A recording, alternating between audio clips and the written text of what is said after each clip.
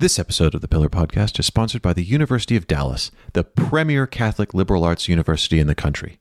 The University of Dallas is known for its rigorous undergraduate core curriculum, robust graduate and professional programs in business, ministry, education, and the humanities. With campuses in Texas and Italy, the University of Dallas is committed to an education that forms students intellectually, socially, and spiritually for a life well lived. For more information, visit udallas.edu/pillar. That's right, udallas.edu/pillar. Hey everybody, welcome to the Pillar Podcast, the podcast that brings you great Catholic conversation each week. I'm your host and editor-in-chief, JD Flynn. I'm joined by my podcasting partner and Pillar co-founder, Ed Condon/Pillar. Ed, how you doing? I'm doing lovely, JD, and may I say it's delightful to see you. It's great to see you as well. I am here. We're recording this episode from Ed's office here in the Washington, D.C. metropolitan region. We're recording this episode on Saturday, which is unusual for us. If you're a regular listener to the show, you know we usually record the show on Friday, but we're recording the show on Saturday because yesterday we spent the whole day. We were invited to speak as sort of the entertainment, very honestly, at a conference held at Catholic University of America for an organization called the Fellowship of Catholic Scholars, about which I don't know a whole lot, but which seemed to be a sort of a fellowship, if you will, of Catholic scholars from very many different disciplines. And we were asked to kind of... I honestly what thought... were we doing? I don't know what we were doing there. I mean, my impressions of the organization were formed entirely by the people in the room for the conference and the other speakers, and by that measure, the caliber was intimidatingly high. So I just assumed they'd brought us on as, like, you know, the stand-up comics... Right. To break up the sets, like, right, you know, we're gonna everyone else there gave we spent most of the day there yesterday, and we just we spoke about. I mean, the theme of the conference was truth, right? And we spoke about that. Yeah, but sandwiched in between, you know, in-depth academic presentations on Thomistic philosophy and the nature of truth and end of lying and all that sort of thing, they had us, bringing a sort of tabloid tone to the whole affair. And I mean, I had a great time. I'm still somewhat intimidated after the fact that they had us on. You shouldn't have been intimidated because you did a very good job elevating our rhetoric to fit in with the culture of the I talked about Twinkies. You did talk about Twinkies. I don't know that I could be accused of elevating the tone. Why did you talk about Twinkies again? I forgot. I don't remember. Well, because this is the thing, is the original idea we'd had was that because, and I mean, this is known, and I'm not embarrassed to say you are the better public speaker of the two of us. That's not true at all. It is true. I think often about a lecture you gave at a canon law conference. Now, you keep 4 or 5 years ago, hanging your head on good that I think often about it.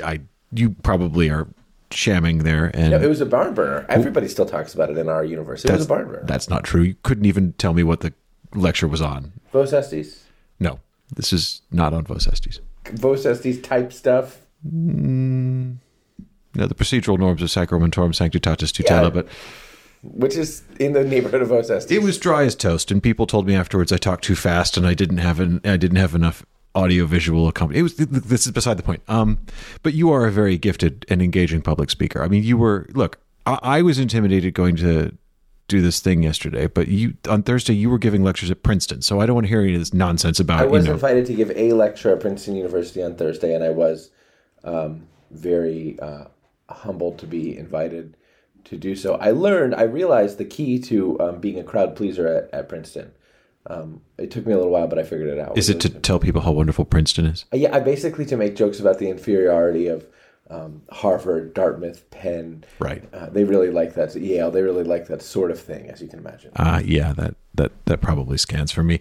But no, I had assumed that going in there that you were just going to talk for 15, 20 minutes. So had I, but I don't know what it was. I only spoke for about 3 minutes, and then I handed it over to you. No, you talked for about 10, and then I sort of got up and batted cleanup for 10 minutes and just, vamped.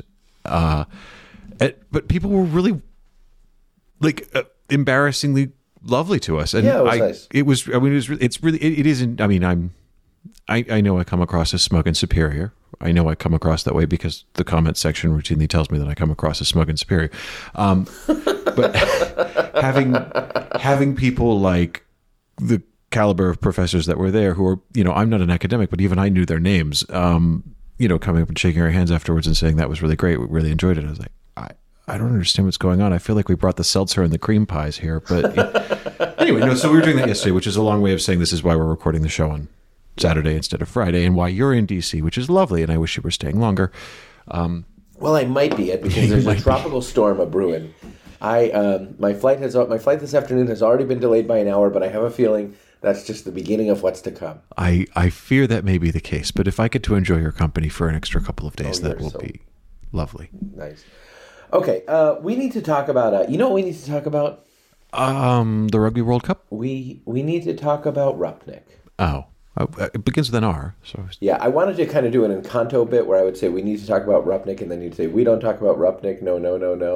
No, everyone talks about Rupnik. It seems even people who have no business talking about Rupnik put out reports on the man. But there is a lot of news. There is a big piece of news, an important sort of development in l'affaire Marco Rupnik this week. So Marco Rupnik, if you don't know this, and you listen to if you haven't been reading any church news in the last 2 years, Marco Rupnik, if you don't know this and you listen to our podcast, Marco Rupnik was a member of the Society of Jesus and something of a sacred artist who created mosaics in churches around the world. The mosaics depict in a kind of quasi-Eastern, quasi-early church style various scenes from the life of Christ. They look like manga cartoons too. Everyone's got big eyes and weird facial expressions. Some people say they're very beautiful. I don't see it or get it. There's no accounting for taste. There's no accounting for taste, right? But Marco Rupnik, anyways, fed it around the world in many circles for this stuff, and having been commissioned to create sacred art in very many places, it emerged last year that he had been accused of various kinds of sexual abuse and misconduct. Eventually, it emerged that he had been briefly excommunicated in a Vatican investigation for the attempted absolution of an accomplice in a sin against the Sixth Commandment. And then it emerged that he had been accused over the course of some period of time of abusing religious sisters in a religious community that he helped to found, and of sacrilegiously mixing the creation of his artwork with this sexual abuse, which we've reported on, basically using women as models for sacred people, including our Lord, and at the same time abusing them, grooming them, soliciting them, and contextualizing coercive sexual behavior in sort of a sacred context, and talking to women about sort of kissing them as he would kiss the Lord, and these kinds of really terrible, sick, twisted things. And Rupnik was dismissed from the Jesuits earlier this year, but there has been a great deal of controversy surrounding this guy for now almost a year, if not maybe even a little more, because of the widespread perception that the Holy See did not sufficiently investigate or take seriously some of the allegations made against him, that the Jesuits didn't take seriously restrictions put on his ministry, that the Jesuits, in fact, commissioned him to create a piece of sacred artwork and then to celebrate a mass for that sacred artwork in one of their most important churches at the time that he was under ministerial restrictions, and that on the whole, that Rupnik remained a consultor to Vatican dicasteries while he was under restricted ministry and the subject of these allegations, and after he'd been excommunicated, and that on the whole, the Holy See, the Curia of the Society of Jesus, and the Diocese of Rome have all, in different ways, seemed to look the other way or enable the continued influence of Marco Rupnik on the church, despite these profound and grave allegations. Not just a serious scandal. Yeah, not just the influence of Marco, the celebration of Marco Rupnik, right. The elevation and promotion of him as a great mind, as a kind of spiritual leader, an artistic, genius, and all of this sort of stuff. I mean, the thing that always really strikes me about the Rupnik case is if you read what the women that he is said to have abused say he did to them, which we published an English translation English translation of an interview with a woman who said that she was sexually coerced and maybe sexually assaulted is the right phrase in overtly spiritual contexts.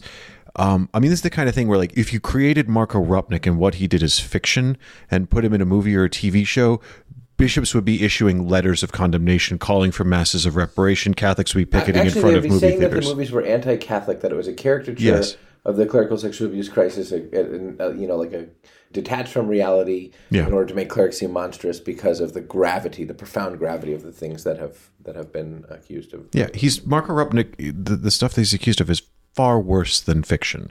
So his status now is that he is... Rupnik has been dismissed from the Society of Jesus, but not formally laicized, because the Society was able to dismiss him effectively for charges of disobedience with regard to his restrictions. But the Society itself didn't have competence over the allegations of sexual misconduct that he faced, and many of which the CDF determined were time-barred, barred by prescription from being prosecuted.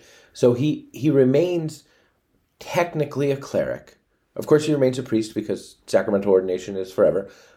He remains technically a cleric, a member of the clerical state in the church, but without faculties and effectively sort of de facto suspended by virtue of his dismissal from the Society of Jesus, such that he could not engage in active ministry without a bishop willing to take him in and give him faculties.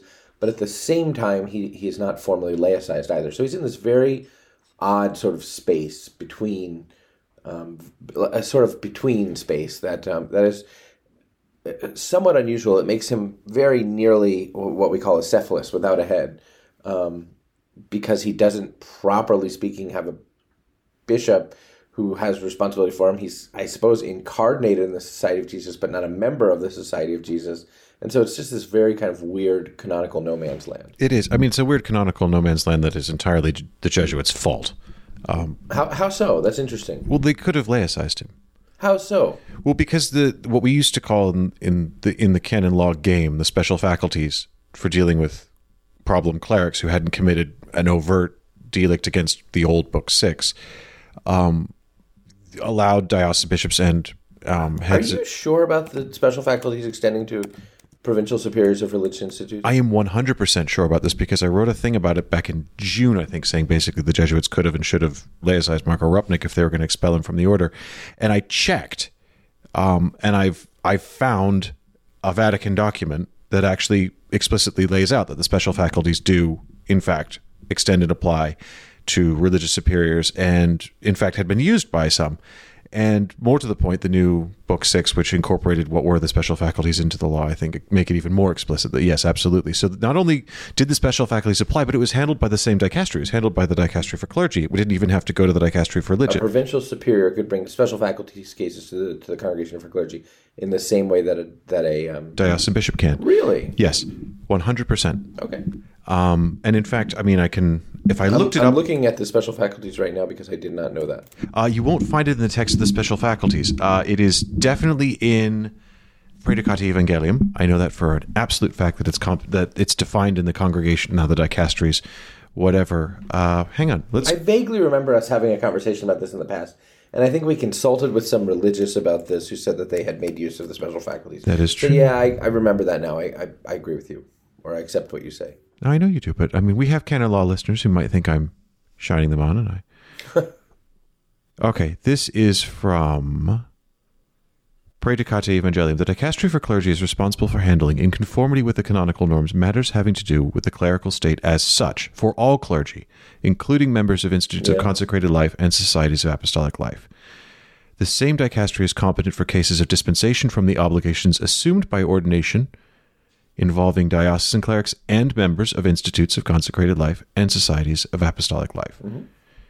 And this again is an articulation of something that was a principle when these were special faculties before they were rolled up into the new Book 6.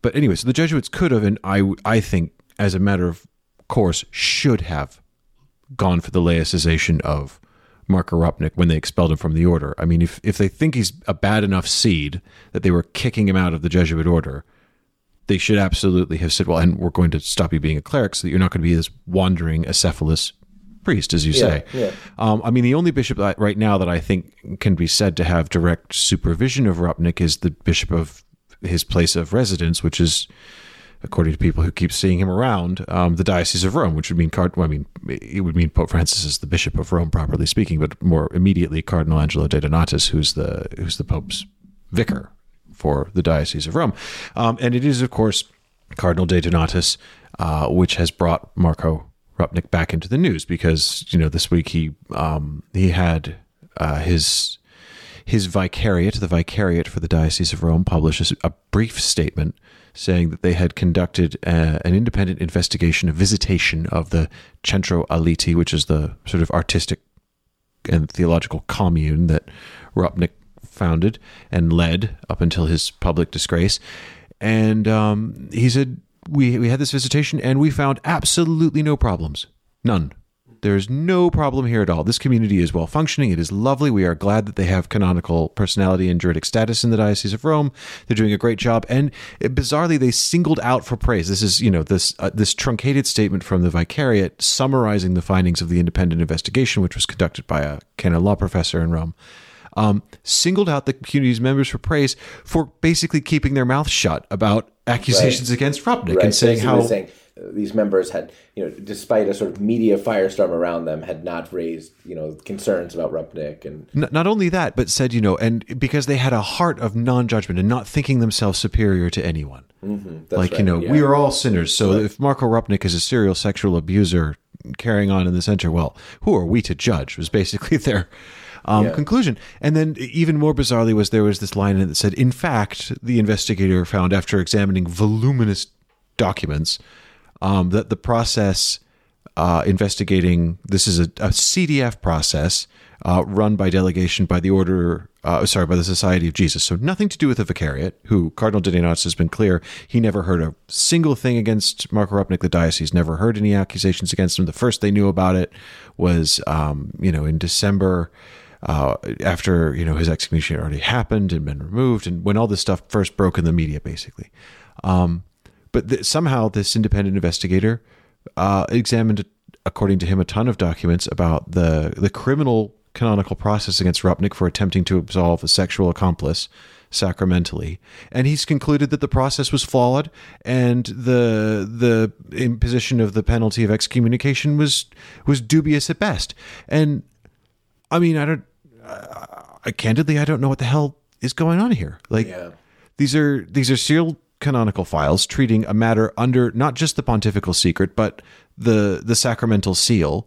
And somehow a guy working for the Diocese of Rome who had no jurisdiction over the case. The diocese has no jurisdiction over the case. We know that because Cardinal Didionats has repeatedly said, I had nothing to do with Marco Rupnik. He wasn't my problem or my responsibility. Right.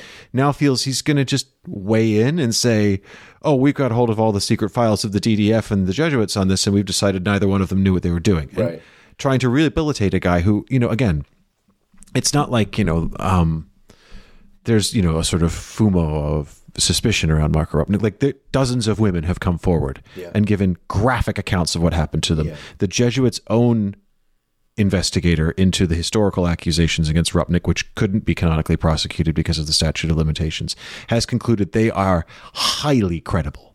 Let's just pause right there for a minute with regard to couldn't be canonically prosecuted because of the statute of limitations. Sure. We've, I think, addressed this on the show before, but it's worth noting. In canon law, the statute of limitations is called prescription. It's a period of time after which prosecution for certain kinds of criminal offenses is no longer possible. But prescription can be waived when it's judged either by the CDF or actually, as a matter of fact, the Pope.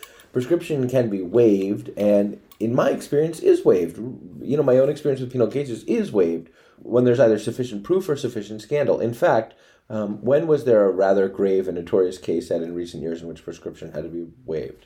Teddy McCarrick. That of Theodore, formerly Cardinal McCarrick. Who I was accused of a lot less in terms of volume. Was accused of fewer, who faced fewer allegations. From fewer people. Yes.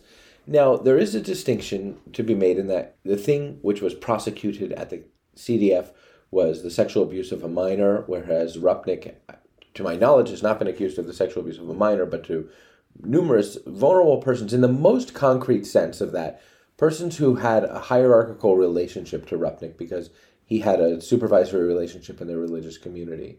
So there is a distinction there, but I don't think, it does not seem to me that the distinction would be so profound as to impede the DDF from considering the waiving of the statute. And to the best of my recollection, Ed, if I recall, this went to Feria Quarta, didn't it? Did we report this, or have we just heard it and we're talking about it now for the first time? I don't remember because we've written a few stories on this now, but yes, it was.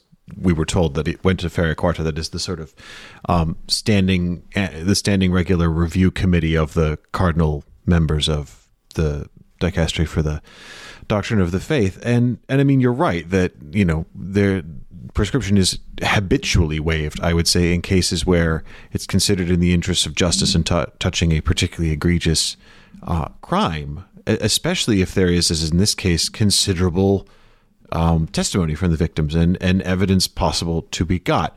And I think, there a lot of people said, well, the decision not to waive prescription is proof that there's a plot to sort of, support Rupnik and cover for him and keep him in situ. And I mean, I'm not one to buy into conspiracy theories. I'm a big one for reporting conspiracies when you can, but I don't like the theorizing of conspiracies because it's not, I think it, if you go into a story that is complicated and, volatile enough with a mindset of, well, there could be a sort of sinister plot behind all of this, it skews how you collect the facts and how you put them together. So I prefer to arrive at the conclusion of a conspiracy rather than start with a theory of one. Right. But in this case, it's hard to avoid because... this is a division that you and I have often, because where you see a conspiracy, I often see ineptitude. But please go on about conspiracy, and then I'll talk about ineptitude. And I'm not saying that I'm convinced that. I am now sold that there is a motivating force for the protection of Rupnik. I think at this point you can't avoid that conclusion. Now, where that force is coming from, that's still very much an open question, and we can talk about that maybe in the second half of the show if we want. But just taking, for example, the refusal to waive prescription from the DDF, that refusal, despite the fact that, as we both just said, in our experience, it's fairly normal to waive it. Yeah, at least not surprising. Right. Yeah. Okay, so that taken for prescription to be waived, it's not surprising when prescription is waived. That in itself, I don't think as a data point is indicative of something, but it's the context. That decision was made in the context of the investigation of the delict of attempted absolution of a sexual accomplice in the confessional. He was convicted of that. The penalty required by the law, that is excommunication, was imposed and declared, but for basically only as long as was necessitated by the time it takes to process the paperwork to lift it. Like, it was like 3 months or something like that. Yeah, that's right. And I mean, anyone who has familiarity with these cases knows that by the time you go through the formal steps of sending the letters back and forth between the DDF, the Society of Jesus, to Marco Rupnik, back to the Society of Jesus, back to the DDF, and back down again, like that takes 3 months. So it basically was imposed and lifted at the same time. Well, I think what the congregation has since said is that there was a sort of immediately apparent contrition on his part. Sure, but that's what I mean, is it was immediate. Yeah. The 3 months sounds like, there was a 3 month sentence. No, it was instantaneous. And effectively. I've had cases in which the DDF declares the penalty of excommunication, immediately prescribes some means of demonstrating contrition, and then says notify us as soon as these have been accomplished and the penalty can be lifted. So that's not all that unusual. Sure. I've had that in seal cases and other kinds of cases as well. Agreed. Although sometimes I've seen, for example, violation of the seal cases where the cleric who has incurred a late sentencia excommunication and needs to faces some demonstration of contrition which exceeds 3 months, needs to take a course, spend a period of time in retreat, make amends, and those things take time. Whereas it does not seem with Rupnik, again, we don't have the decrees. Nobody has the decrees except for the investigator for the Diocese of Rome, which has no business having them. Right. We don't have the decrees, but it does not seem that sort of any kind of conditions for the remission of the penalty were established for Rupnik. It just is sort of his effective apparent demonstration of contrition was sufficient for whatever reason. So right. That's data point 2. Data point 3 is when this penalty is imposed, declared, and immediately remitted. I mean, we use the legal terminology is declared. That is to say, it was an automatically incurred by Rupnik himself in the authority, the canonical authority, in this case, the DDF via the Society of Jesus. Just declared that the fact that he had incurred it on himself. It wasn't publicly declared, and this is what I'm coming on to. This is the third data point, which is that they told no one. Father Sosa, the Superior General of the Jesuits, has given us this Rupnik story has broken in the media these sort of tortured and ever evolving accounts of what the Society of Jesus did or didn't do with Rupnik when he was found guilty of sacrilege. Basically said, well, yeah, he was executed, but that was all. I mean, they lifted the penalty, it was fine. And then when it turned out that he was also a serial sexual abuser. They asked him again, it's like, well, you didn't think to restrict his ministry? Of course we restricted his ministry. We absolutely restricted his ministry. Well, why didn't you say that when you said, the thing about the excommunication? Well, you didn't ask. And, I'm not in the business of volunteering information about clerical sexual predators. Right. Why would the public want to know about that? And, but I mean, so they told no one, to the extent that Rupnik remained an expert advisor to, not unimportant Vatican departments like the Congregation for Clergy, which inter alia is the department that should be hearing his case for laicization. They just didn't tell anyone, even in the Vatican. The other Vatican departments didn't know. And they certainly didn't tell anyone that had to do with Rupnik in daily life. And so that's sort of data point 3. Data point 4 is that, everyone around the Centraletti has, said this is a witch hunt. Their words, Marco Rupnik has been subject to a lynching. That is the words of the current director, Marco Rupnik's successor, an Italian lady theologian who had a nice private audience with Pope Francis on the working day before the Diocese of Rome statement came out. So the Centraletti has remained openly, defiantly in favor of Marco Rupnik, despite what he seems to have been doing to decades of religious women. In the course of all of this. And then on top of that, we get this bizarre statement from the Vicariate of the Diocese of Rome saying, we found no problems with the center, and so far as we can tell, any action that's been taken against Marco Rupnik for crimes for which he could be tried or couldn't avoided being tried because prescription hadn't run, we don't think they knew what they were doing. And as far as we're concerned, Marco Rupnik may very well be innocent. And at that point, it's like, this is too much. I'm sorry, it's too much. Every possible canonical avenue against this man that could be pursued has been closed off and shut down. And when the law didn't allow for it to be dismissed, when the law didn't allow for it to be ignored, it was minimized and hushed up. Yeah. And at a certain point, it's like, like I said, I don't do conspiracy theories, but that to me is not a theory. This is an undeniable data pattern. I have a theory about all of this that I want to talk about, but it seems to me, Ed, that we probably ought to talk about it after a word from our sponsor. Well, all right then. After these messages, we'll be right back. I remember that TV jingle. Yeah. Yeah. They had that in England? No, they had that in Chicago when I was... You were a boy until you were 10 or whatever. Yeah. Yeah. And this week's episode of the Pillar Podcast is, as you said at the beginning of the show, brought to us by the University of Dallas, the premier Catholic liberal arts university in the country. That is right. The University of Dallas is known for its rigorous undergraduate core curriculum, robust graduate and professional programs in business, in ministry, in education, in the humanities. Their home campus is, of course, in Dallas, Texas, but they have a really big and cool, very neat Rome program, which I've visited and been very impressed by. But, I think the cool thing about the University of Dallas is not only the campuses that they have, but, one of the things that I have been struck by in our own visits to the University of Dallas and in talking with them is the university seems to have a very clear sense of what it's about, the idea of a university, the purpose of a university, to seek the truth and then to, preserve and to build on and to continue the efforts of scholars, to advance real scholarly work and then to seek the truth and to invite students into a kind of community of learning. Newman talks about a university as a faculty of friends, and to kind of invite students into this community of learning, and in so doing both to seek the truth together and to build on what has come before.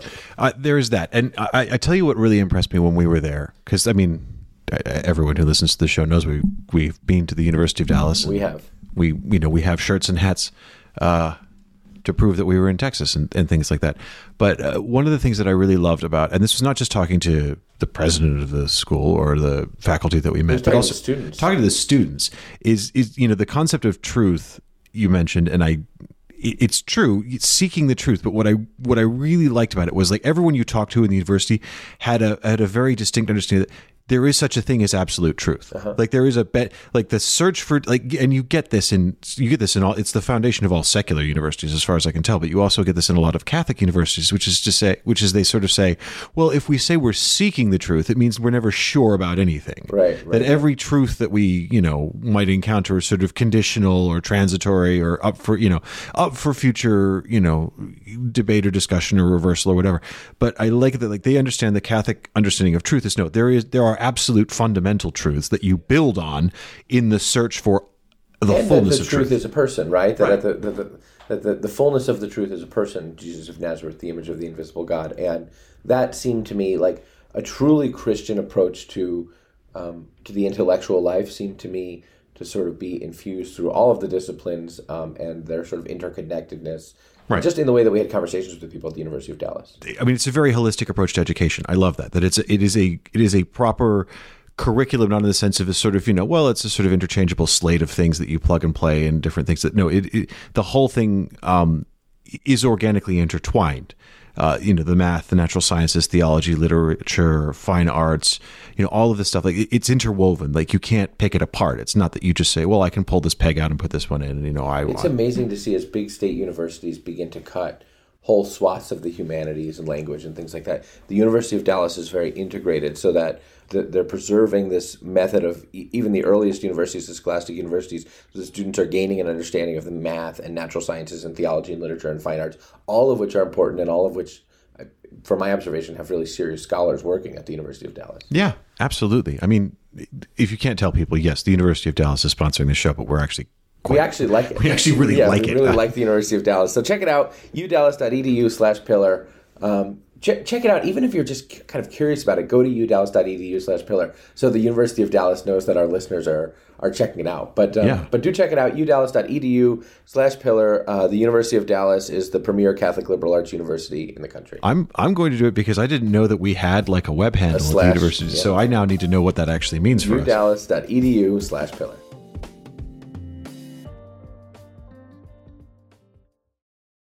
All right, we are back, Ed. We're back from that time talking about the University of Dallas. That's udallas.edu/pillar. And now back to Groundhog Burn. Now, so the one thing about the University of Dallas, this is not our commercial now. They're not paying us now. They're not paying us for this. But one thing about the University of Dallas that was really cool is we went there in February for Groundhog's Day, and they have this, for whatever reason, and there's some history to it, I don't really remember what it is, but their big annual feast is Groundhog's Day. And so we went to this huge party. It was on a field, and there were bands. There was a big stage, and there were bands, and there was I know there's beer. I have no idea if there's food, but there was beer. There was beer, and you got up on stage, as I recall. Well, yeah, so and you started shouting "Burn Groundhog Burn" into a microphone. And we talked some guy on this some security guard into letting us what do you mean us, Kimosabe? Yeah, okay. I talked some guy into letting me, because I was like, we were here to be speakers at the college, which we were, but not on the stage at the No, we were there to have a serious and sober conversation with the college president. But we talked this guy into letting me go onto the stage and talk, do some kind of call and response with the students or whatever. But that was very fun. That was very, very cool. But even apart from that party, what I thought was cool about that party was it was just, it was human. It was just kids having fun. It was culture. It was Catholic, but it was not it was Catholic by its very nature. We're celebrating something together and having beers and dancing, and there's music. And again, I don't remember if there's food, but there might have been food. We're doing this, we're just glad to be here and glad to be together, and there's kind of a fellowship. And so it felt very Catholic, but it wasn't sort of overtly Catholic. The bands weren't in as much as I know, religious Christian rock or something like that. Oh, on the contrary, because when we were listening to them, and I was like, student band, that's cute. I like that they built them a proper stage and got the full works and everything. But it was a decent student band we were listening to when we showed up, and then it had a girl, a co-ed was the. Is there a feminine version of frontman for the band? So, pardon? Singer. But then at a certain point, the band started playing a song, and I recognized the hook, and I was like, wait a minute, this is an Amy Winehouse song. And I was like, we've talked about that because I don't know who that is. I was like, don't reach, kid. You're doing great, but that's, I don't know. I nailed it. She nailed it. I was genuinely blown away. That was music I'd pay to listen to. They were doing really well. Yeah, it was cool. Again, this is not the commercial, but this that was is not cool. a commercial. I just read but that was cool. No, this is now me just actively fishing for an invite to Groundhog Day 2024. Yeah, that's what it is. I do hope they'll invite us to Groundhog Day again. I do. And if my kid goes to the University of Dallas, again, this is not the commercial, I will be the kind of parent who I think my kid will be really frustrated, because if my kid goes to the University of Dallas, I'll probably be the kind of parent who goes on down to Groundhog Day and tries to act like he's a young person, Hey, fellow kids. Yeah. You know how they do honorary doctorates and stuff at universities? Yeah, well, we asked the president. No, of I the know. We're not University going of to, but Dallas let's for be an honorary realistic. They're not doctorate. going to give us honorary doctorates, and I don't expect them to. But is there such a thing as honorary bachelor's degrees? Like, that's what we merit at colleges the world over. It's honorary bachelor's degree. No, but hear me out. If all we're looking for is the ability to go to Groundhog Fest, you need to be an alum. We need to be honorary alums. Exactly. So if they give us an honorary bachelor's degree, we're honorary alums, and then we can go to burning groundhog. And Yeah. Okay. Well, if the University of Dallas is listening to this, Ed will take an honorary bachelor's, and as long as he's getting one, I don't want him to be the only one, so I'll take one too. All right. Well, I guess I don't know if we're keeping them as an advertisement. We've asked them for honorary doctorates and honorary bachelors. Okay. Okay. So when the Rupnik stuff started, now time to talk about serious stuff. When the Rupnik allegations first started to emerge, I heard from a number of Italian clerics, some of whom who are quite conservative, are not sort of what you would regard as aficionados of the pontifical administration under which we currently labor, or like strong personal devotees of Francis I, peace be upon him. But I heard from a number of them who said to me that it was their belief that false allegations were being proffered against Rupnik, or allegations were being exaggerated or hyperbolized about Rupnik in order to harm the Holy Father. They thought that I heard from a number of people, again, sort of clerics of a certain age who are Italian, all of whom had the theory, which they must have either come to on their own or gotten somewhere, but all of whom held this idea that Rupnik was sort of being criticized in order to besmirch the Holy Father with mud. And I don't know why they had that idea. I don't know if it existed in the Italian media. I don't know if it was kind of a talking point in Italian dioceses or in the Roman Curia or something like that. But I wonder if it's possible that part of the reason why the Holy See, was reticent or something like that is that there was some pervasive belief that the Rupnik stuff was politically motivated in such a way as to sort of harm the Holy Father, because Rupnik and the Holy Father are... I wonder if it's possible that people perceive that, because do you remember the case of Bishop Barros in Chile, the whole sort Juan Barros, who was accused of basically having been complicit in the horrific abuse of a priest named Father Cardima, and Barros was said to have been sort of aware of it and insufficiently acted and been present even when people were abused by this Cardima. And at first, this was before the McCarrick scandal even, but when this first came up, the Pope had been convinced... said the people who were making these accusations, were including the politically victim, motivated. He had been convinced... He called them communists. He said that the Chilean media was being led around by the nose by the leftists, and that the leftists had sort of created all of this to just besmirch the name of Bishop Barros, who was conservative. So there is, and the Pope later repented of that effectively because... Only after Cardinal O'Malley, yeah, that's what I was going to say. Cardinal O'Malley intervened and said, that's deeply offensive, Pope Francis, that you would say that.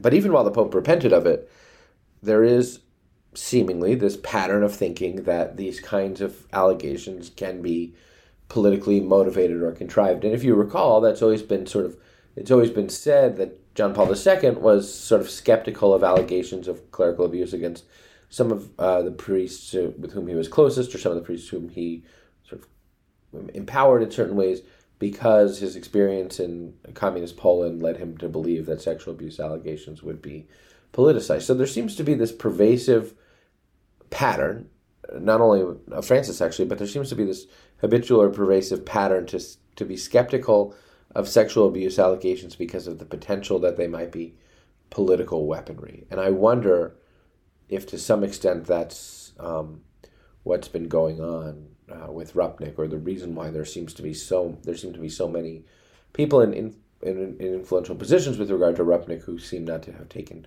all that seriously or treated with sufficient gravity the allegations made against him. Maybe. I think I'm missing the whatever cultural piece of the puzzle there is that makes anyone leap to the conclusion that criticizing a guy who has dozens of women who say I was spiritually groomed and sexually abused by this man, somehow a sort of crypto anti-Francis move. Like I don't get how because that line. Rupnik is known to be sort of the artistic arm of the Francis universe. Like that Rupnik is thought to have been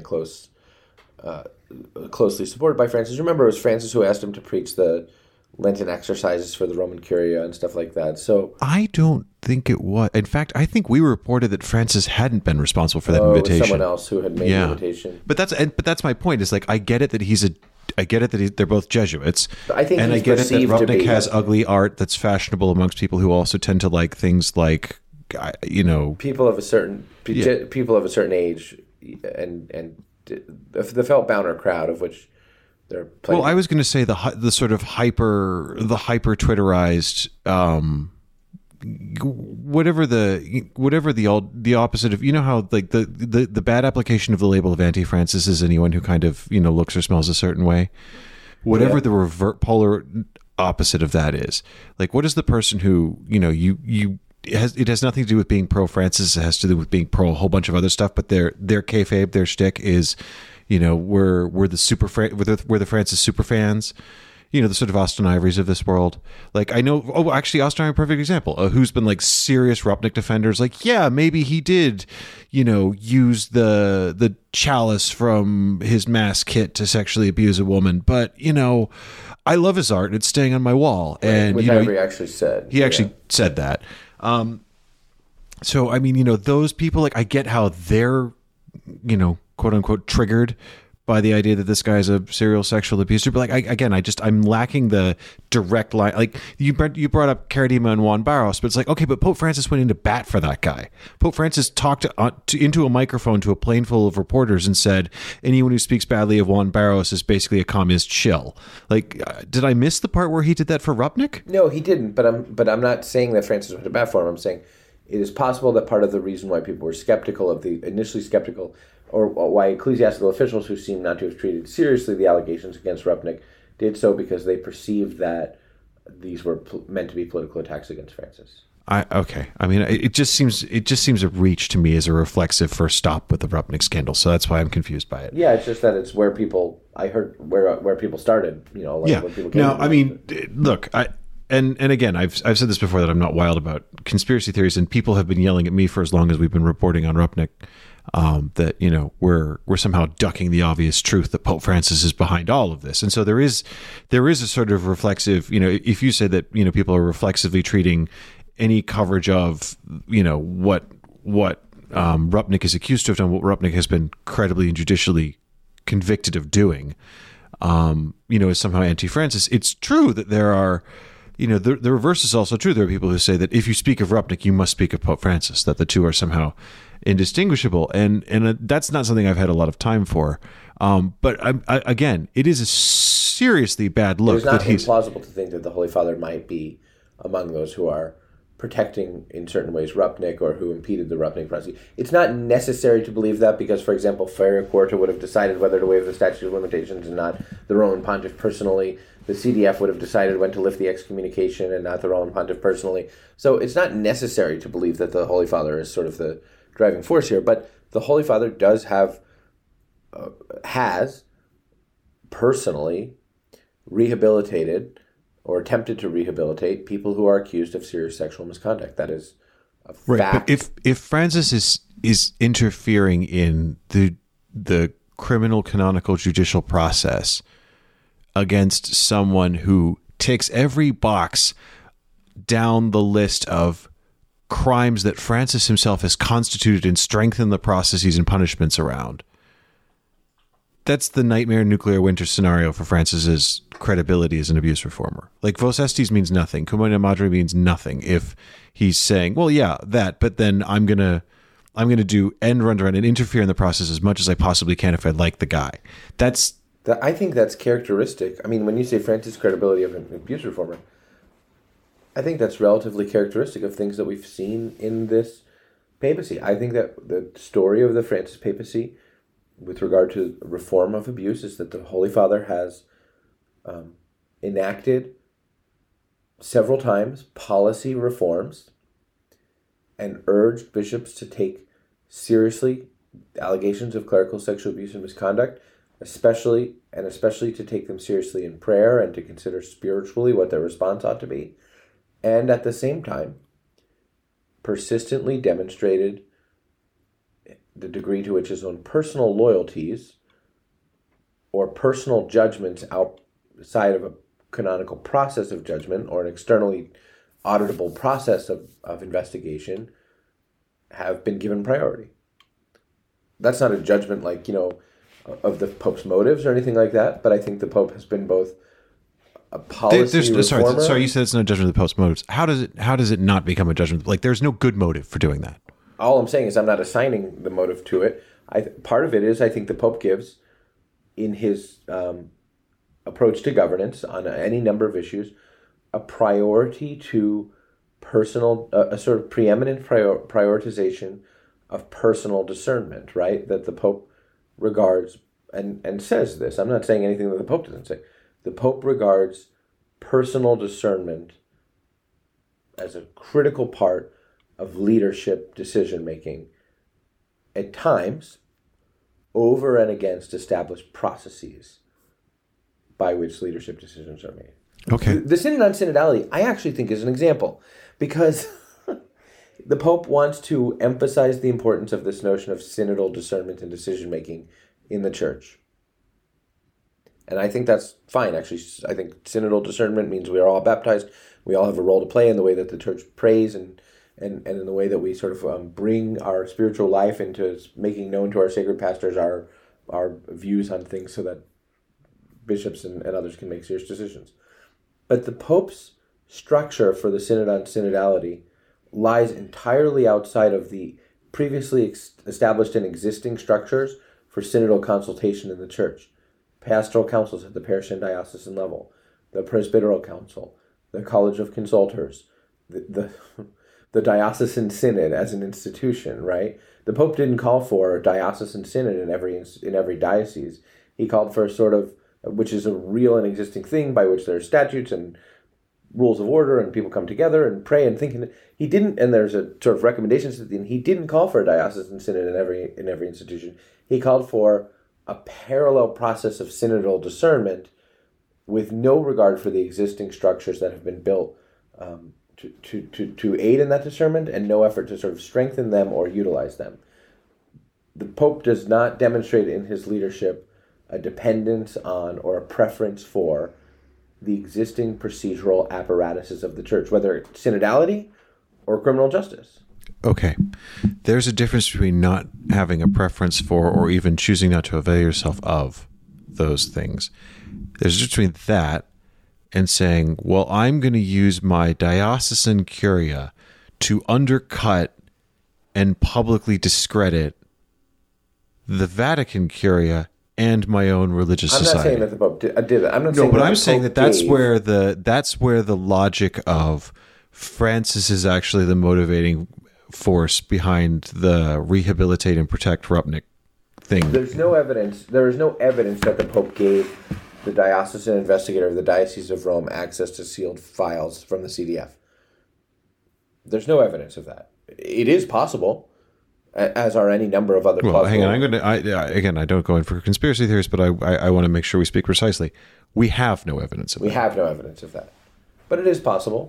I think it's possible, but I'm just saying... It's one of actually only a few possible permutations. Yeah, there's only three options, which is either the investigator for the Vicariate of Rome was effectively and didn't have access to the files and just decided he was going to do his own summary investigation of something he was wildly outside of his competence and involved poking underneath the sacramental seal, for which he himself should be disciplined if that is the case. That's option one. Option two is someone leaked him the files under the table, in which case you have to ask, was it the Jesuits or was it someone at the DDF, and why? Or he was given access officially. And again, same question, says who and why. And yeah, one of the potential answers to that is, well, Pope Francis said he could have access to it. And that's why, because everyone at the DDF, everyone at the Society of Jesus, and everyone at the Diocese of Rome works for him. Okay, that's an option. Again, we don't have any evidence of that. But I just want to be clear, like, if that's actually what he did, I don't like, that is a horse of a different color, even compared to the Barros and the Chile, whatever, even compared to Zanqueta. That is there was a criminal process. This man was convicted of a crime, and saying, well, I'm going to undercut the judicial credibility of the entire canonical process, not choose to avail myself of it, not try and shield this guy from exposure to that process. But that process having been carried out and concluded, I am then going to try and subvert it. I'm going to try and subvert the rule of law in the church on sexual abuse, most of which I wrote. That is cataclysmically bad if that's what actually happened. And that's why I'm not keen to leap to that conclusion. Yeah.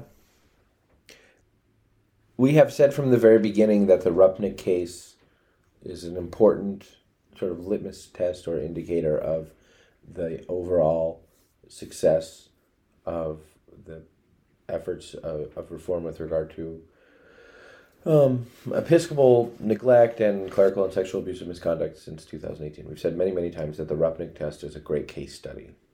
But what's bizarre about the Rupnik case is it had gone away. Yeah.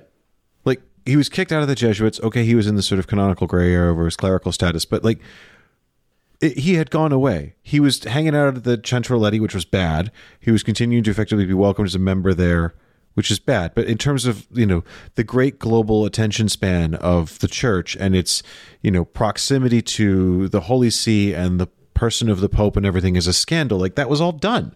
And they've dragged it back up, re-raised all of these questions, and added a few more and turned the temperature up on it, to 11.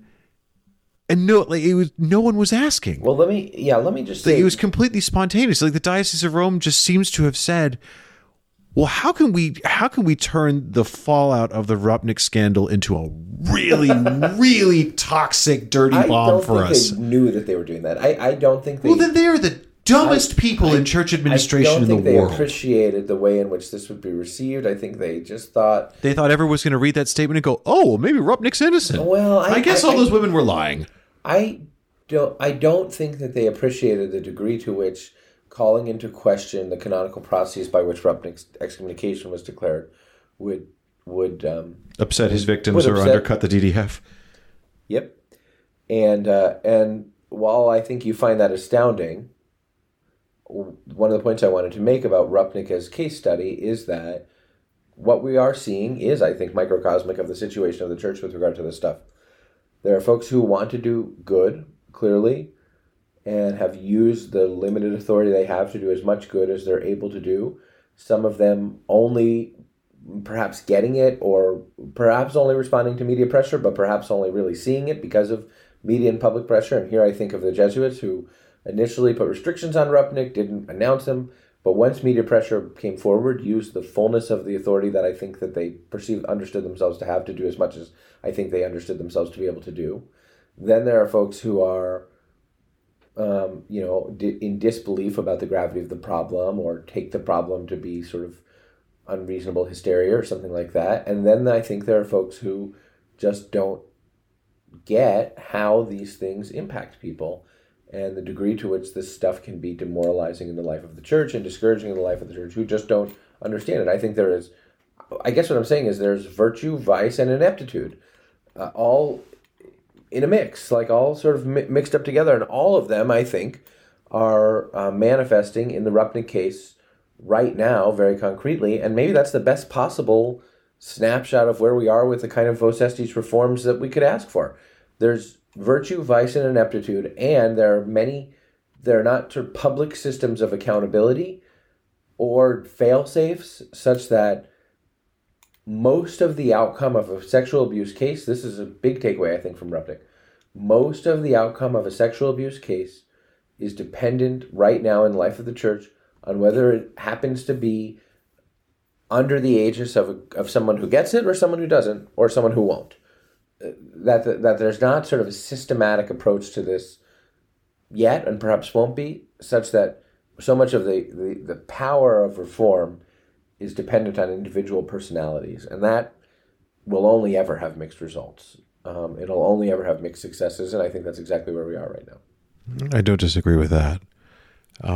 It's phenomenally depressing, but I don't disagree with that. Well, that's where we are. If you're right, and they really had no idea that releasing a statement calling into question the entire canonical process of the DDF and SJs into Rupnik was going to be a big deal, then like people like that they shouldn't be allowed to operate a can opener safely. Like that's not. Well, I think what it shows is you need better. That's not naivete. That's not ineptitude. That's criminal ineptitude. I mean, I think it is manifestly clear that depending on individuals to carry out reform is insufficient, and the reason why. Look, I've said this before. I said it to you yesterday.